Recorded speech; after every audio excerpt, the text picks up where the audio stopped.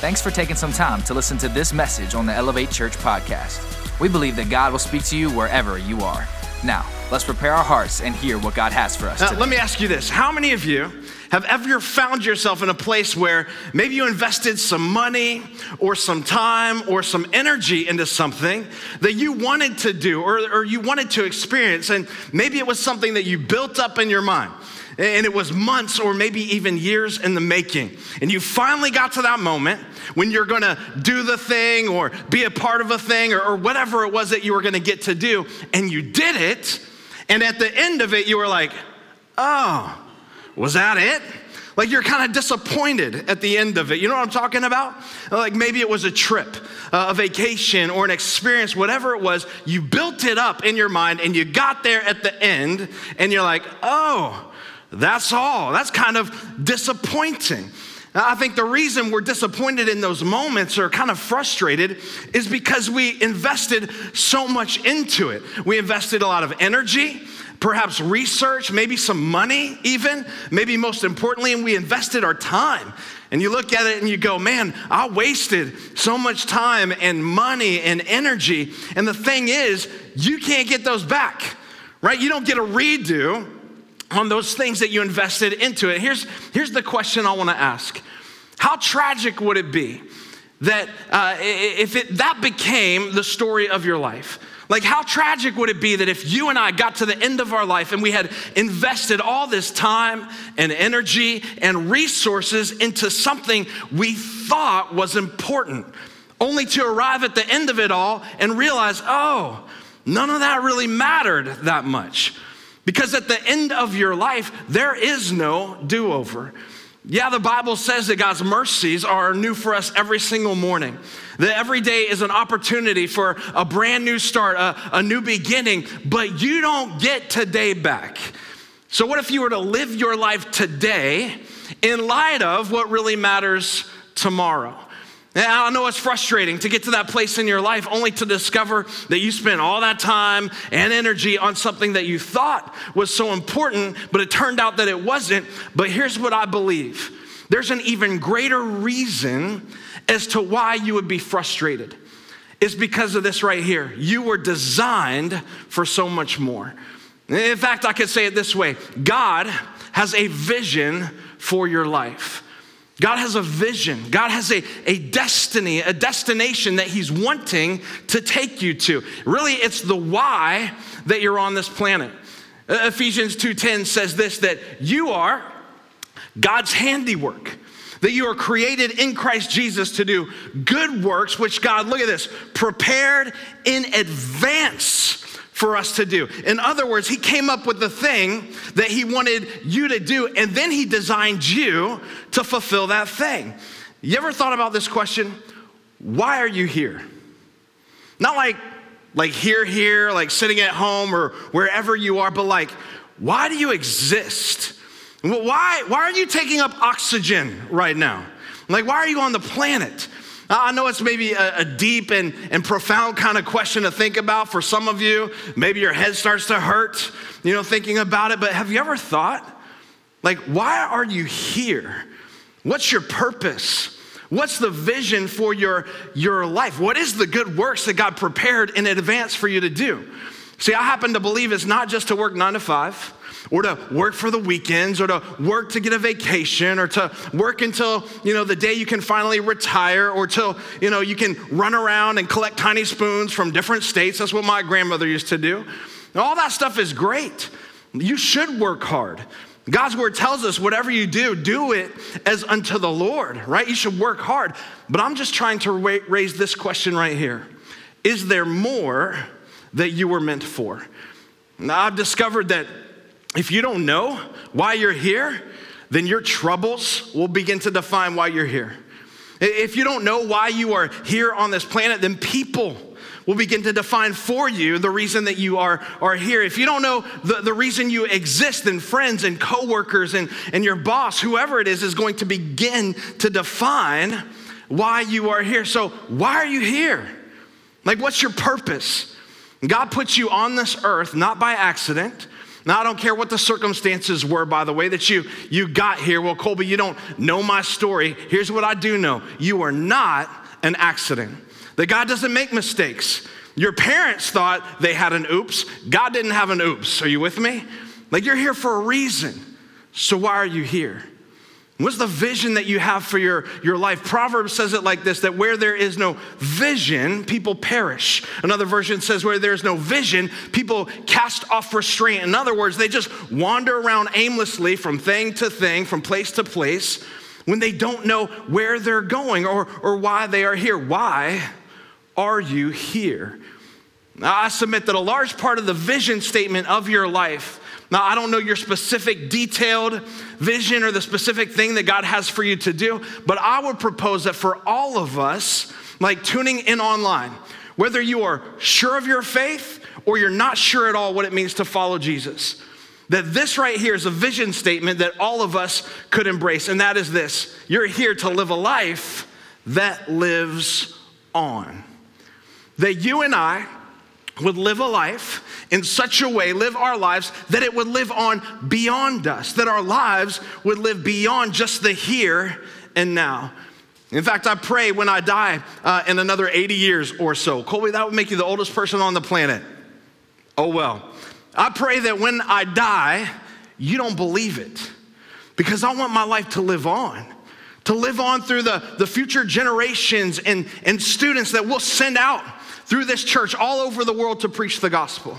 That my life lives on through this church that God has allowed me to be a part of, and together we've helped to build, that my life will live on through the cities that we have radically impacted by the gospel of Jesus Christ and the radical generosity of his followers. I pray that my life lives on most of all through my 4 boys. That the imprint of my life is so on them that they are a reflection of their father. In fact, even better than their father, right? That they are arrows that will reach further than I could ever dream of. And I like what D.L. Moody says. He says, my greatest fear in life is not that I would fail, but that I would succeed at something that doesn't even matter. Can I ask you something? Could it be that you're succeeding, but you're succeeding at things that really don't matter? Because the question is, right, how would you know if you're winning in the right thing and the right things in life if you don't know why you're here? It's not he who dies with the most toys, right? It wins, like he still dies. I'm not saying toys are bad, right? Buy your boat, buy your 4-wheeler, buy the truck, buy the home in Hawaii. Just let me borrow it and bless your pastor in Jesus' name. Do all that. Those things are great and wonderful. I'm simply saying, at the end of the day, will your life matter, or will you have succeeded at things that really don't matter?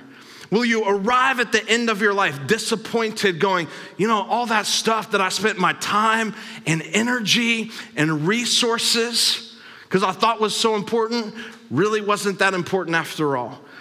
Like, maybe you and I should pursue that vision to live a life that lives on. Psalm 112 says it this way, that good will come to those who are generous and lend freely, who conduct their affairs with justice. It says, surely that person, the righteous, will never be shaken. They will be remembered forever. God tells us that this is something we should aspire to, that we would live a life in such a way that it lives on. That you and I would live in such a way that maybe we could even use this word right here. We would have a legacy. A legacy, that you would give your life in such a way that it makes a difference in the lives of people for generations to come. Do you know that your life is broken up into 2 parts? There's the part that you live here on this earth, and then there's the part that you will live beyond this earth. And the Bible tells us that this life right here is not the end. For God so loved the world, right, that he gave his one and only son, that whoever believes in him would not die but have an everlasting life. That the grave is not the end. It does not have the final word in our life, that we live on. Because we're created in the image of God, by the way. And from a theological position, we're created in God's image. We are created with a spirit being That's the immortality within us. And we have these bodies that may die, that may waste away, but that's not the end of our life. Our spirit will live on. This body's deteriorating. It's going to go into the ground, but the spirit in me is going to live forever somewhere. And part of my responsibility as a pastor is to prepare you for both places, both parts of your life. Like, I would be negligent if I prepared you for one and not the other. If I prepared you only for eternity, and that's all we ever talked about, but not for the now. Or if I prepared you just for now, but not for eternity. And so I try to do my best to prepare you and help you live a life now. So we'll teach on things like insecurity and how to overcome that, or how to steward your finances according to God's word. We'll teach on things like how to deal with stress, how to have peace in the middle of a struggle, because we all have bad days, bad weeks, bad months. How about a bad year? Hello, 2020, right? Or we'll teach on those kinds of things, how to be all that God's called you to be. How to be a great parent, how to have a godly marriage, what that looks like. So we'll deal with those things, with the hopes that this is a place where you find helpful principles from God's word to apply to your lives here and now. And we always say if the Sunday doesn't impact your Monday, the Sunday doesn't count. But my responsibility is also to prepare you for the life after this life. Because I don't know if you realize this, but the vast majority of your life is the life after this one. In fact, it's James that says your life is like a mist. It's like a vapor. It's here today and gone tomorrow. Imagine this rope right here goes on forever. All right, that just keeps going on and on and on. It doesn't, by the way. It just kind of stops right off the stage there. But imagine it goes on forever and ever, and that this rope is like a timeline of your existence. And this part right here, I don't know if you can see it, but this little blue part right here represents your life on this earth. That you only have a few short years, and then, right, all of this eternity. But this little blip right here is your existence. And what's amazing to me is that some of you, all you think about is this. That's it. You're consumed with this. Like, man, I'm gonna work hard, for a season of my life. Now I'm gonna succeed in things that don't really matter. I'm gonna work until I'm about 65 years old and then really enjoy the end of this tiny little part right here. And you're consumed with it. How am I gonna spend my retirement? I'm gonna get to travel, I'm gonna eat well, I'm gonna really focus on this. Are you kidding me? What about this? Like, what about the rest of the rope? See, it's crazy to me because the Bible teaches that what I do with this right here, this little part, determines how I exist for millions and millions of years, forever. This is the everlasting part. So why would I spend my life living for this? And people get so caught up in this right here. They make decisions based on this that will negatively impact the rest of this. I'm not worried about this because I'm looking at all of this. And by the way, in order to go from this to this, you have to pass a test. And today I'm gonna help to prepare you for the rest of the rope. In fact, that's what I'm calling this message. If you want a title, write it down. I'm calling it The Rest of the Rope. Now, how many of you love those teachers that would go, hey class, on Friday, there's gonna be a test. But today I'm gonna review the whole test. I'm gonna give you all the questions and the answers as well. I'm gonna review the test so you can take good notes now, right? So you'll be fine when the test comes. I love those teachers. Those teachers have a special place in the kingdom of God. Well, today I'm gonna be like one of those teachers because I'm gonna give you the questions to the test in the life beyond this life. And I'm also gonna give you the answers as well. So that if you get to heaven one day and you're standing in line and you don't know the answers and you say, well, God, I went to Elevate Church and that preacher never told me this. I'm gonna get out of line. I'm gonna come up to the front and go, liar, liar, liar, pants on fire, right? Don't even let him in. because he's lying to you, because I preached on this. I tried to help them out, Lord. They wouldn't take notes. They stole 17 Elevate pens from church. They never even wrote with them. So I'm going to give you the answers. I'm going to help prepare you for the life beyond this life. Revelation 20. This is the Apostle John. He's writing a revelation that he received about the end. And here's what he said in verse 11. Then I saw a great white throne.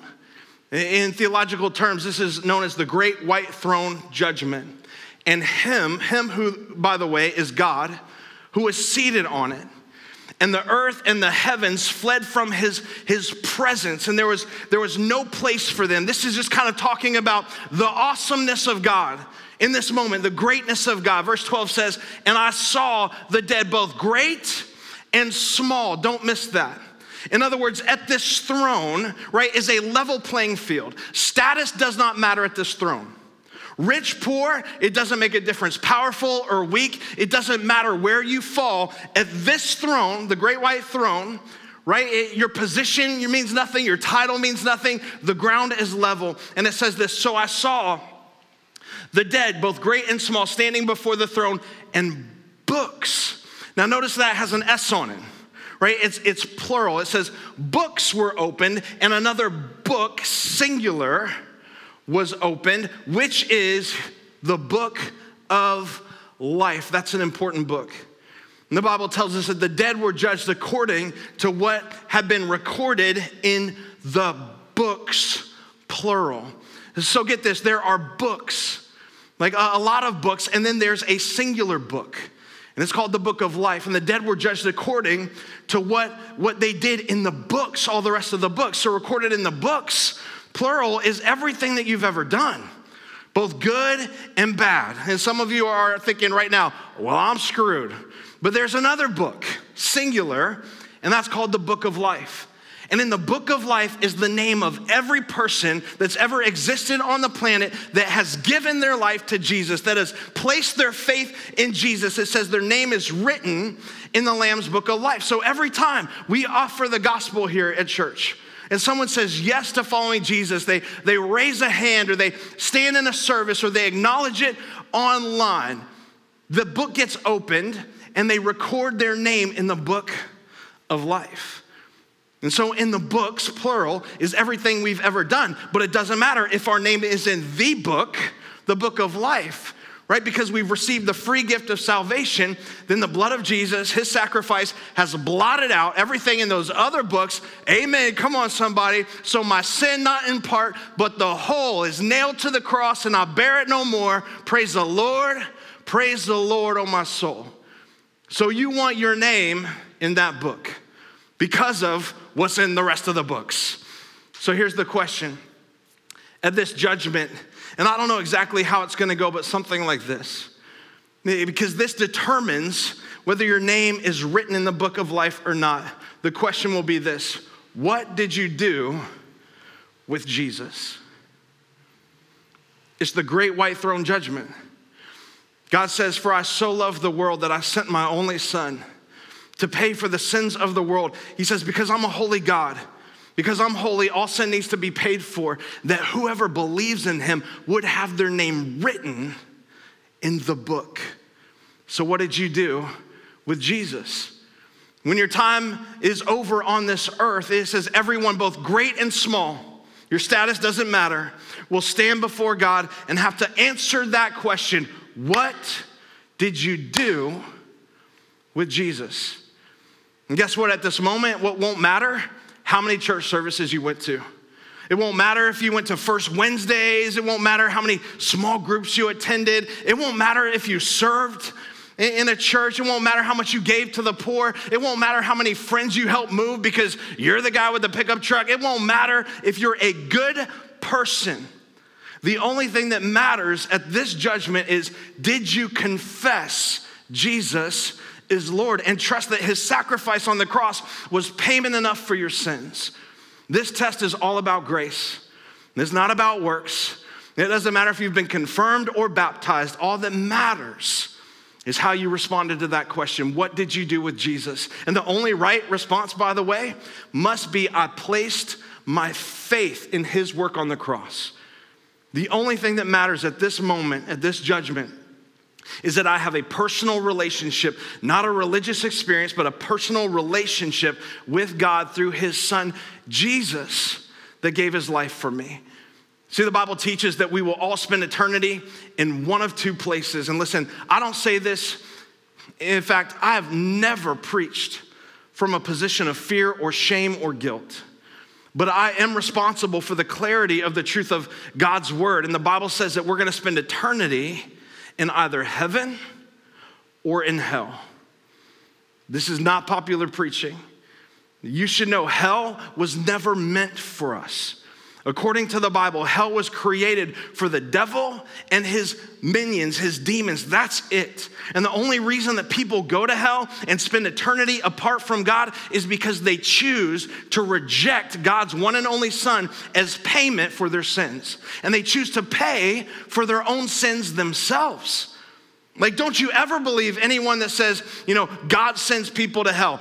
God has never and will never send people to hell. People choose not to accept the free gift of salvation through Jesus, and they choose to go it alone and pay for their own sins. Like, why in the world would you not receive Jesus' payment for your sins? Like, why would you get to that moment and go, nah, I think I'll do this myself? But people do it all the time. And so the first question is, what did you do with Jesus?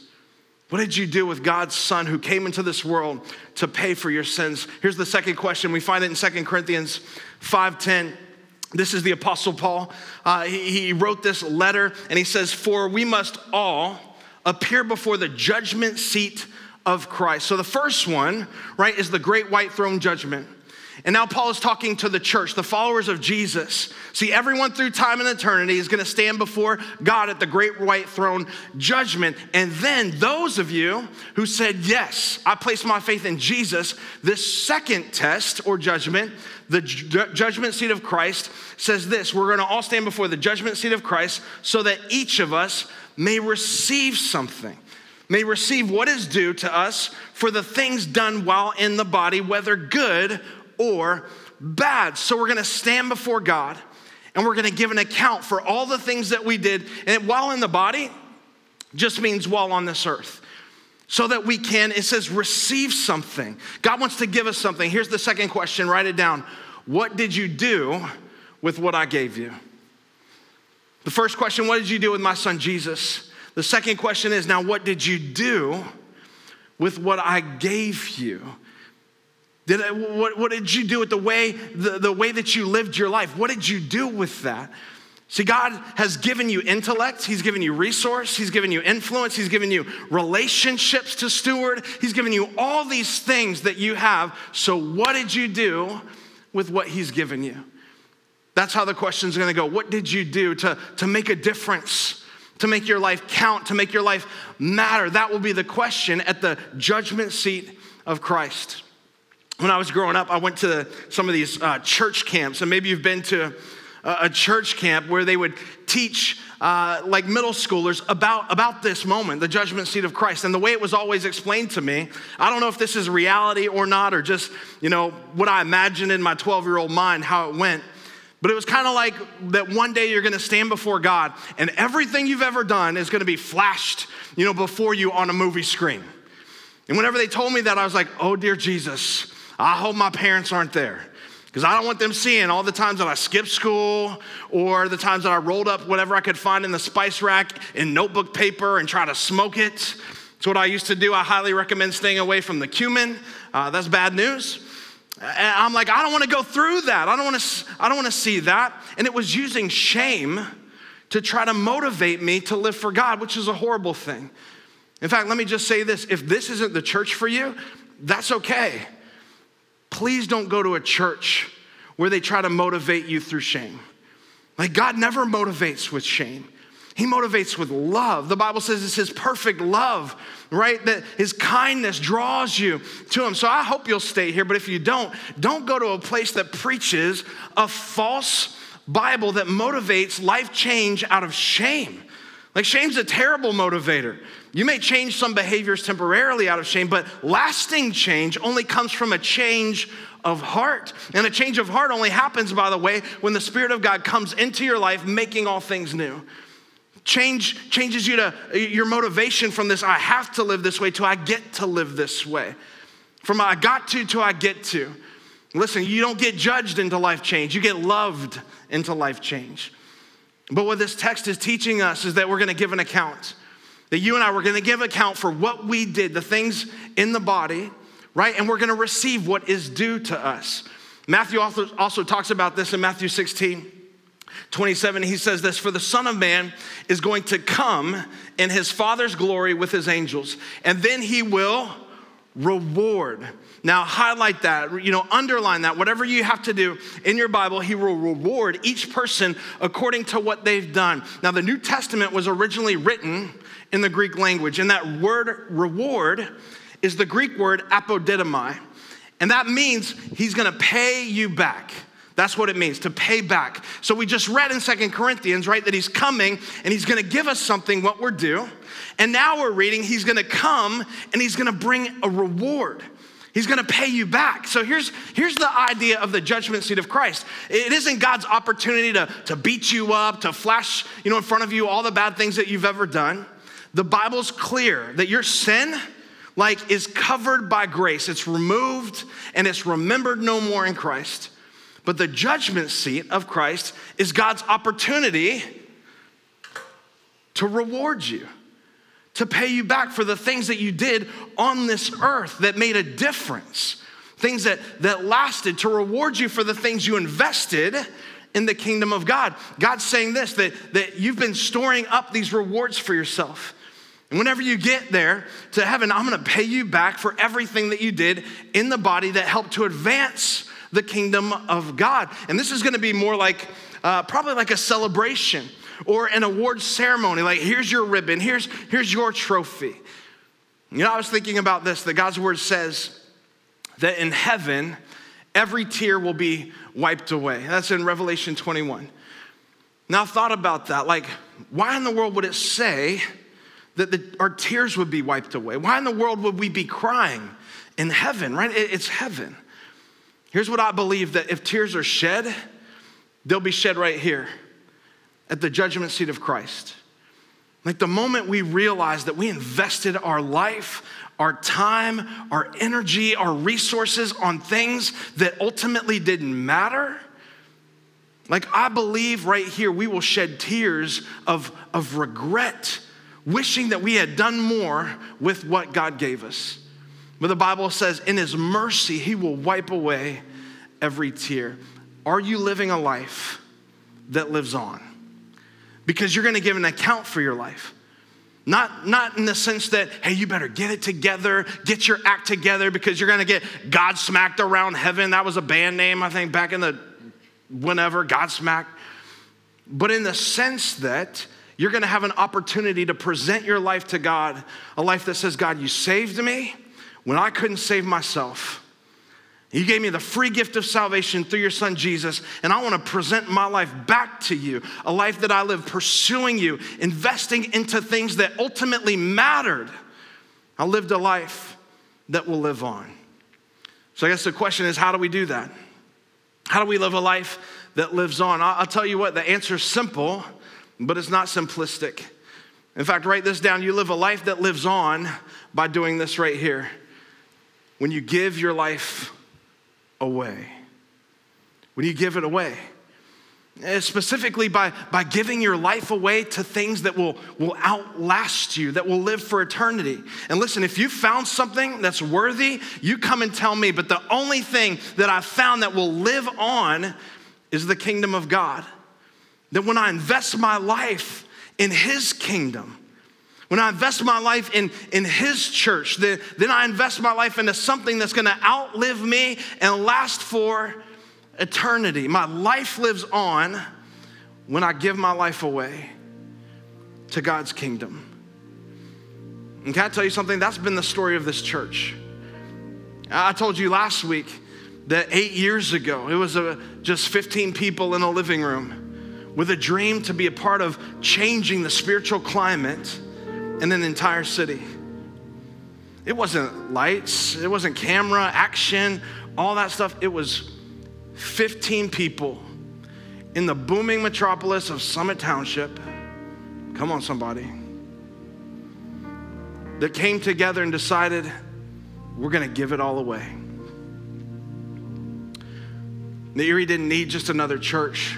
There's plenty of churches. That wasn't our motivation for planting. But we believed that it needed a different kind of church, a life-giving church. And we decided to give our life to that cause, and over the years, 8 years, thousands of people have joined in that.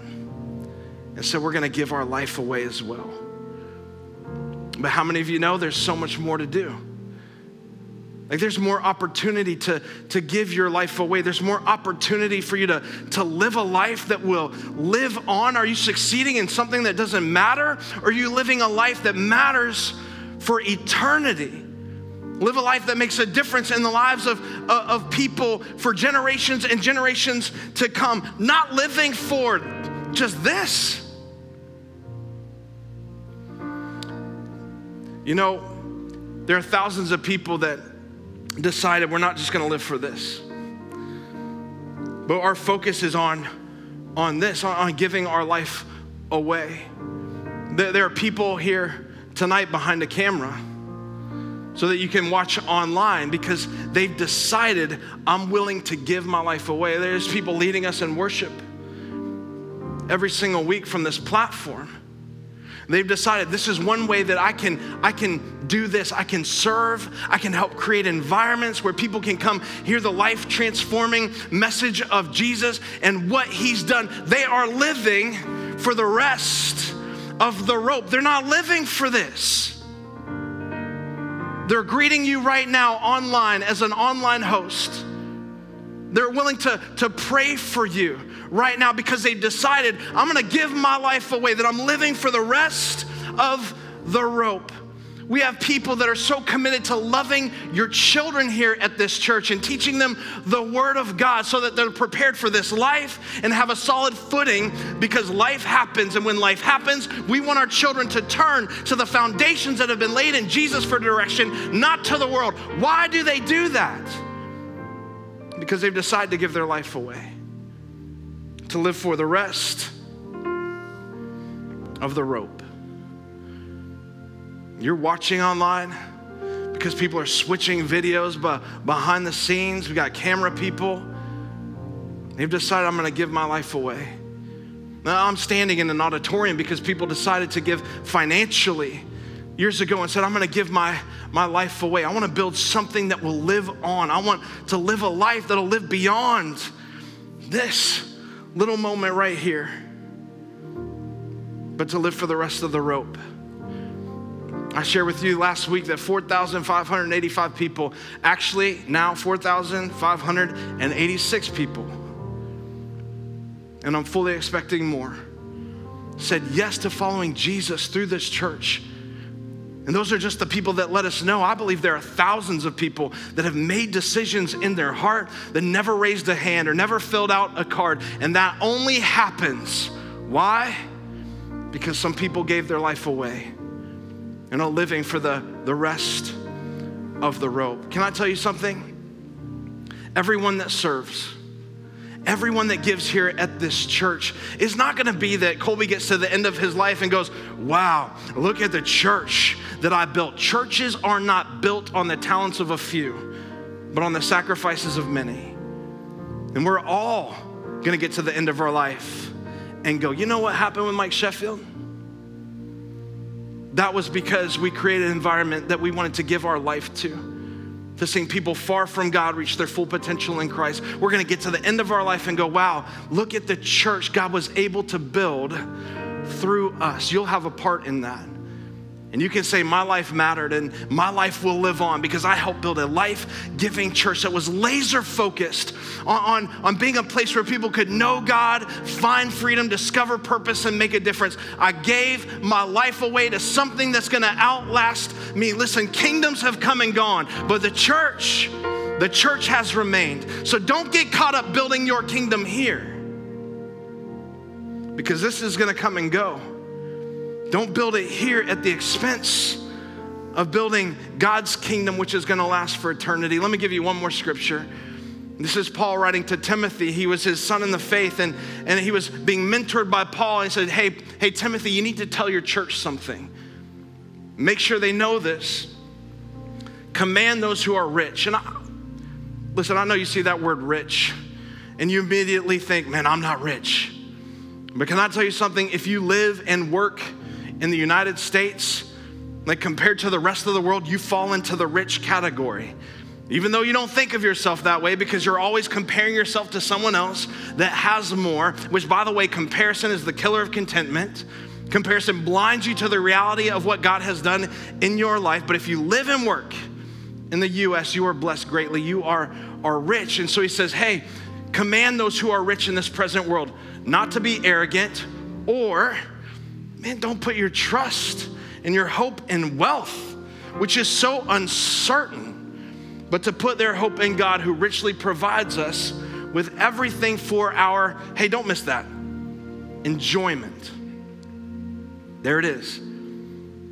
God has no problem with you enjoying the stuff that you have. So buy the thing, take the trip. God doesn't have an issue with that. He says, I've provided this for your enjoyment, but that's not all there is to it. I've also provided it so that, look at verse 18, you can command people to do good, to be rich in good deeds, to be generous and willing to share. And then this is what he says, in this way, you will lay up treasure for yourself as a firm foundation in the coming age. What's he saying? He's saying, hey, there's gonna be a test.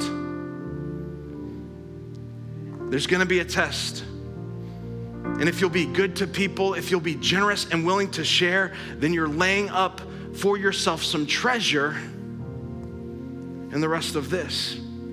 Paul's saying, Timothy, let people know, yes, live this life, but be prepared for the next life. Timothy, let the church know that there's a test coming, that people have an opportunity to stand before God and present their lives to God. And God's gonna reward them, not based on the things they stored up here, but based on the things they stored up in eternity. So tell them, lay your treasures in the coming age. Don't get so focused on this that you neglect the rest of this. Don't invest everything into the part of your life that's like a vapor that's here today and gone tomorrow, but invest your life in eternal things to live a life that lives on, so that he says, and I love the end, you may take hold of the life that is truly life. I would say it this way, a life that is fully alive, because you're never more alive than when you're giving your life away. I wasn't sure if I was going to share this with you, but there's a couple in this church that embodies this principle. Like, they so understand that for God so loved that he gave, that God is a giver by nature, and that they live to give. And so we have an opportunity before us.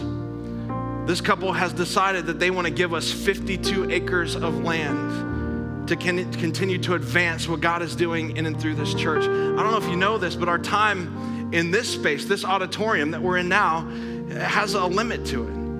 We have another 3 or so years left where we are currently. And this couple, they've given us this great opportunity for us to continue to build and advance what God is not only doing in this community, but beyond as well. In fact, through their generosity, and I don't say this, I say this because here's what I believe. There's a spirit of poverty in our city.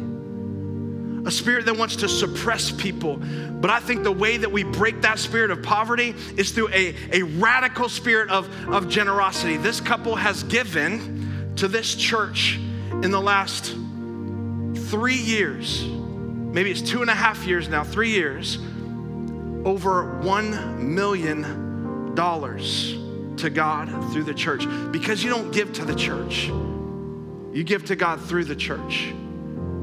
And I believe that we can break a spirit of poverty in our city as we grab hold of this spirit of generosity. Like we need to embrace and release a spirit of generosity over Erie like we never have before. So you need to know that there are people in this church that are willing to give it all away. Give your life away so that your life lives on, so that you get to the end of your life and know that it mattered, that you're investing in giving your life away. And there's one very practical way we get to do that coming up on December 5th and 6th. Because on the first weekend of December every single year, we as a church, we come together around what we call our Until Jesus Runs This Town offering. And it's an opportunity for us to advance the church, to advance God's mission for our church in this city. It's an opportunity for us to respond to the goodness of God in our lives throughout the year and bring our very best gift over and above. And I know some of you are thinking, well, there's not a lot to be grateful for in 2020. Oh, yes, there is. If nothing else, God has allowed 2020 to strip away some non-essentials and for us to focus on what really matters the most. And I think now more than ever, we need to share the good news of the gospel of Jesus with as many people as we can. And we started this offering about 4 years ago. And at the end of every year, we come together and say, God, how can we express our heart for your house? How can we continue to build your kingdom and advance the mission here in Erie and beyond? Because here's the reality, the vision of this church, it moves at the speed of your generosity.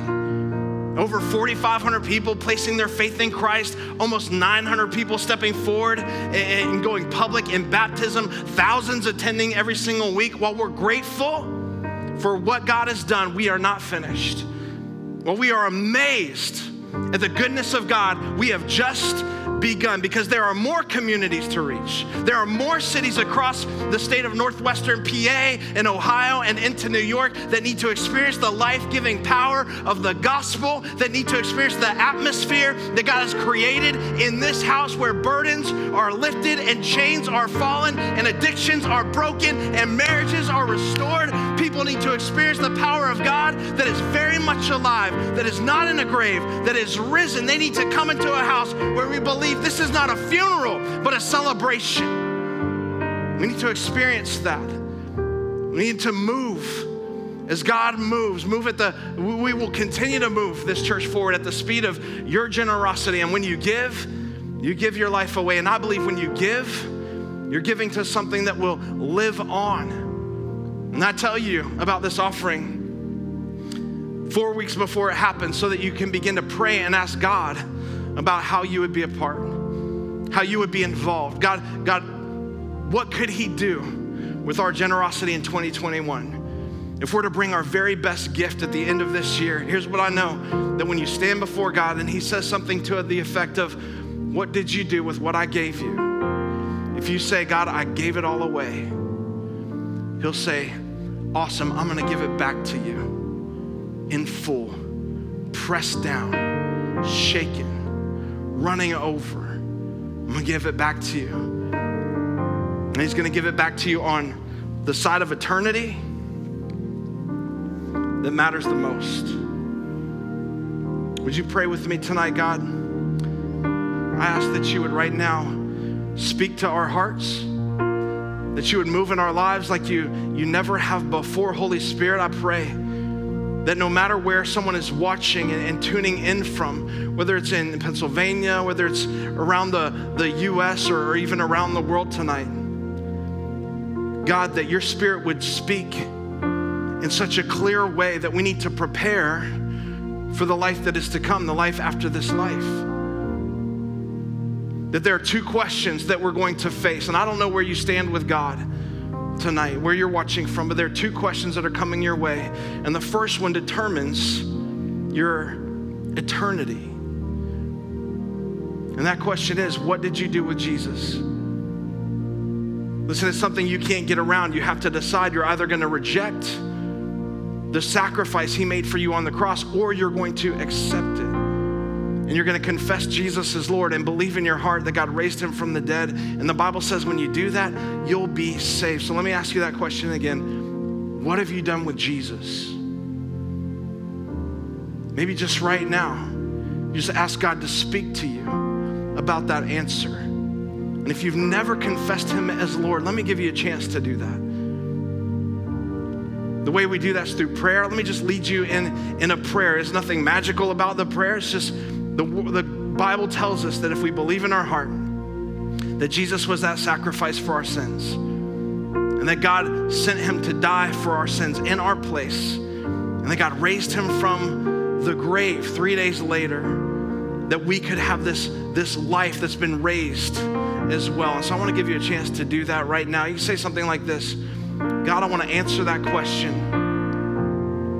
And my only response to you right now, in light of the fact that Jesus gave his life for me, is to give my life back to you. This is not about being a part of a church.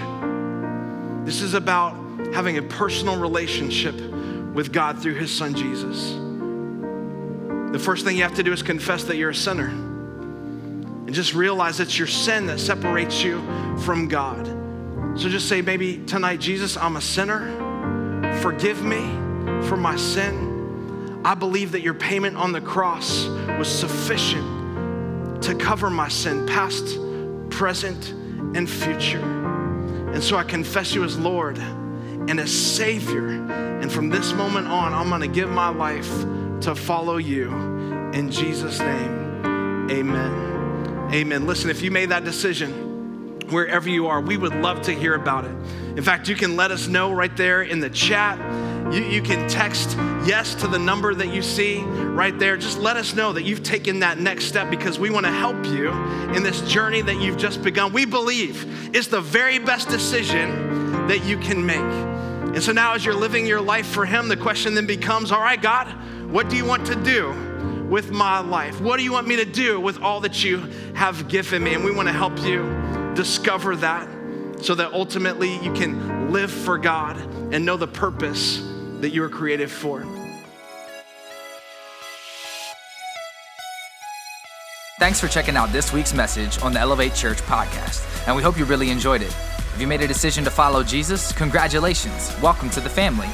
We would love to know about it, so please let us know by going to elevatechurch.com/yes. There will be some practical resources that will help you as you start this journey. If you want to support the mission and vision of Elevate Church to help people far from God reach their full potential in Christ, go to elevatechurch.com/give. We'll see you soon. Have a great week.